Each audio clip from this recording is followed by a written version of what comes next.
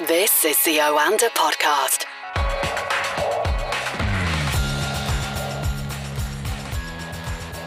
Welcome to the Oanda Market Insights Podcast, speaking to Oanda senior market analysts from around the world with all the latest business and market news. And today it is Jeff Halley in Singapore. Good morning from London, Jeff. And good afternoon from Asia. Wonderful to be here as ever. Now, we saw some big stock market falls yesterday in London, which closed nearly 2.5% down.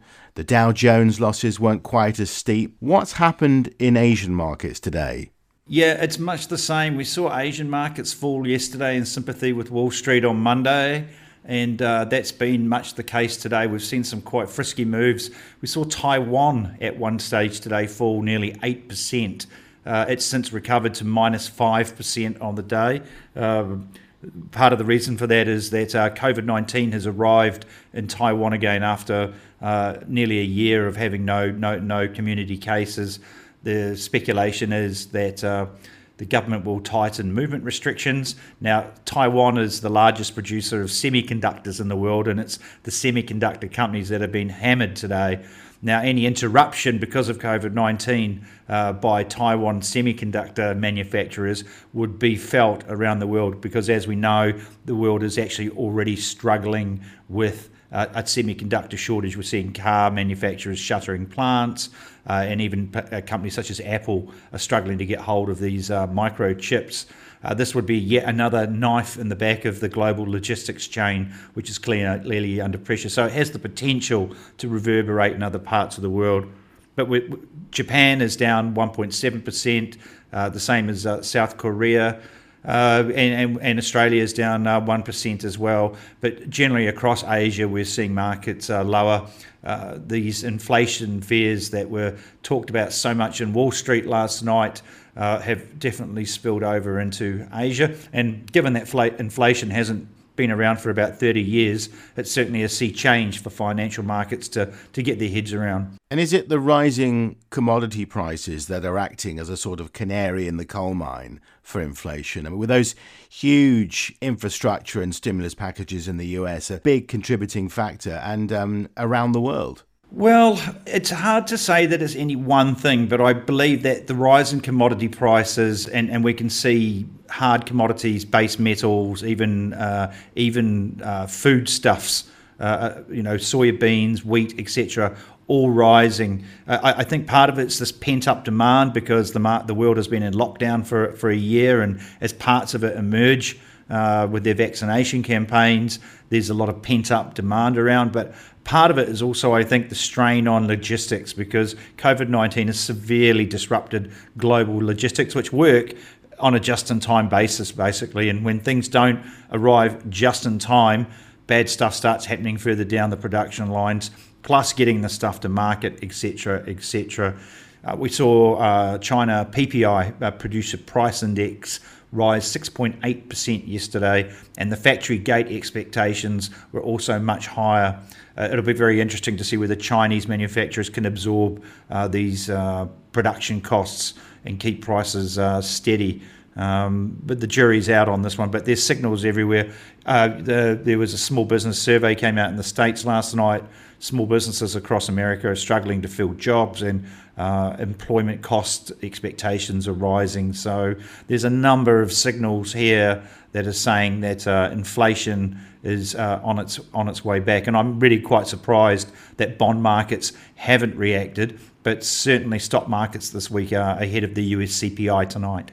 And of course, the big worry is that inflation will lead to higher rates. But central banks are playing down the chances of a rise in rates at the moment. What is your gut instinct? My gut instinct is that we're going to see yield curves steepen. So by this, I mean that central banks will keep pumping money into the economies via quantitative easing, etc., and keep rates at the short end at 0%, which is part of the reason why we've had such a huge rally in asset prices over the last year, very much the same as post the global financial crisis.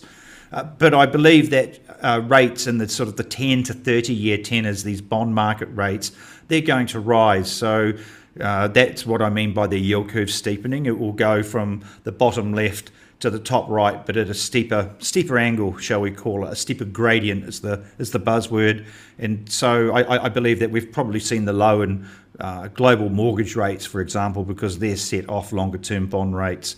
That is what I believe. But I mean, as far as the fear factor goes, there's good inflation and bad inflation. At the moment, the inflation we're seeing is indicative of a recovering global economy. It's not this Britain 1970s sort of wage price spiral, sticky inflation that hollows out economies. We haven't seen any sign of that yet. Talking of the 1970s, if you cast your mind back, if you can, that far... I remember it-ish. Me too. The Middle East was at the centre often of problems because of oil prices and instability. And we've got this situation which is worsening in Israel at the moment. Is that, or could that make markets even nervier than they are at the moment?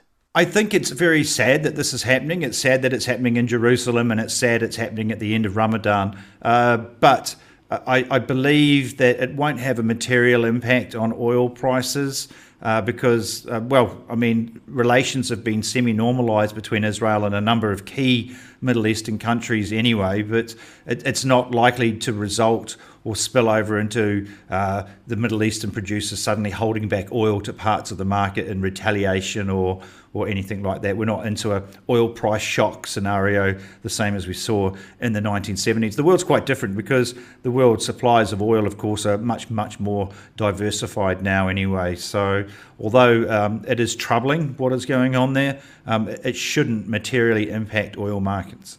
Okay, so what should we look out for the rest of the day? You mentioned off-air just now some US figures to me.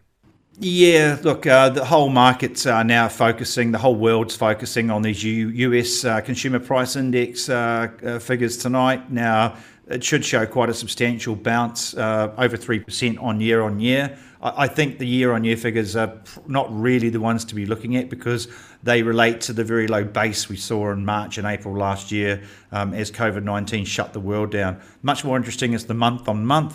We're expecting it only to rise by 0.2 to 0.3% tonight, the month-on-month for April. But if we get a print somewhere around your 0.5%, I believe that's going to give us another spike higher in inflation nerves again. In that scenario with equity markets looking pretty wobbly and US bond yields firming up overnight, we could see another spike higher in yields, and that will probably be negative for equity. So that's the big risk tonight. Following on for that, we have a US 10-year bond auction tonight and a 30-year one tomorrow night, and the bid to cover ratio will be watched very closely. And if that's very weak, we're going to see more of the same again vis-a-vis equity markets. We're probably going to see a stronger dollar. We're probably going to see US yields, and by default, therefore, yields around the world move a bit higher. And so overall, that would be a negative for equities. Of course, if inflation comes in on the low end tonight, that those fears may die down. But it's interesting that the US non-farm payrolls had a huge miss on Friday, but that's been ignored very, very quickly. We've very, very quickly rotated back around to inflation nerves again. And I think that is the general direction of travel for the markets at the moment if you strip out all the day-to-day noise. Okay. Jeff Halley in Singapore. Thanks very much for joining us this morning. Always a pleasure. Thank you. The Oanda Podcast.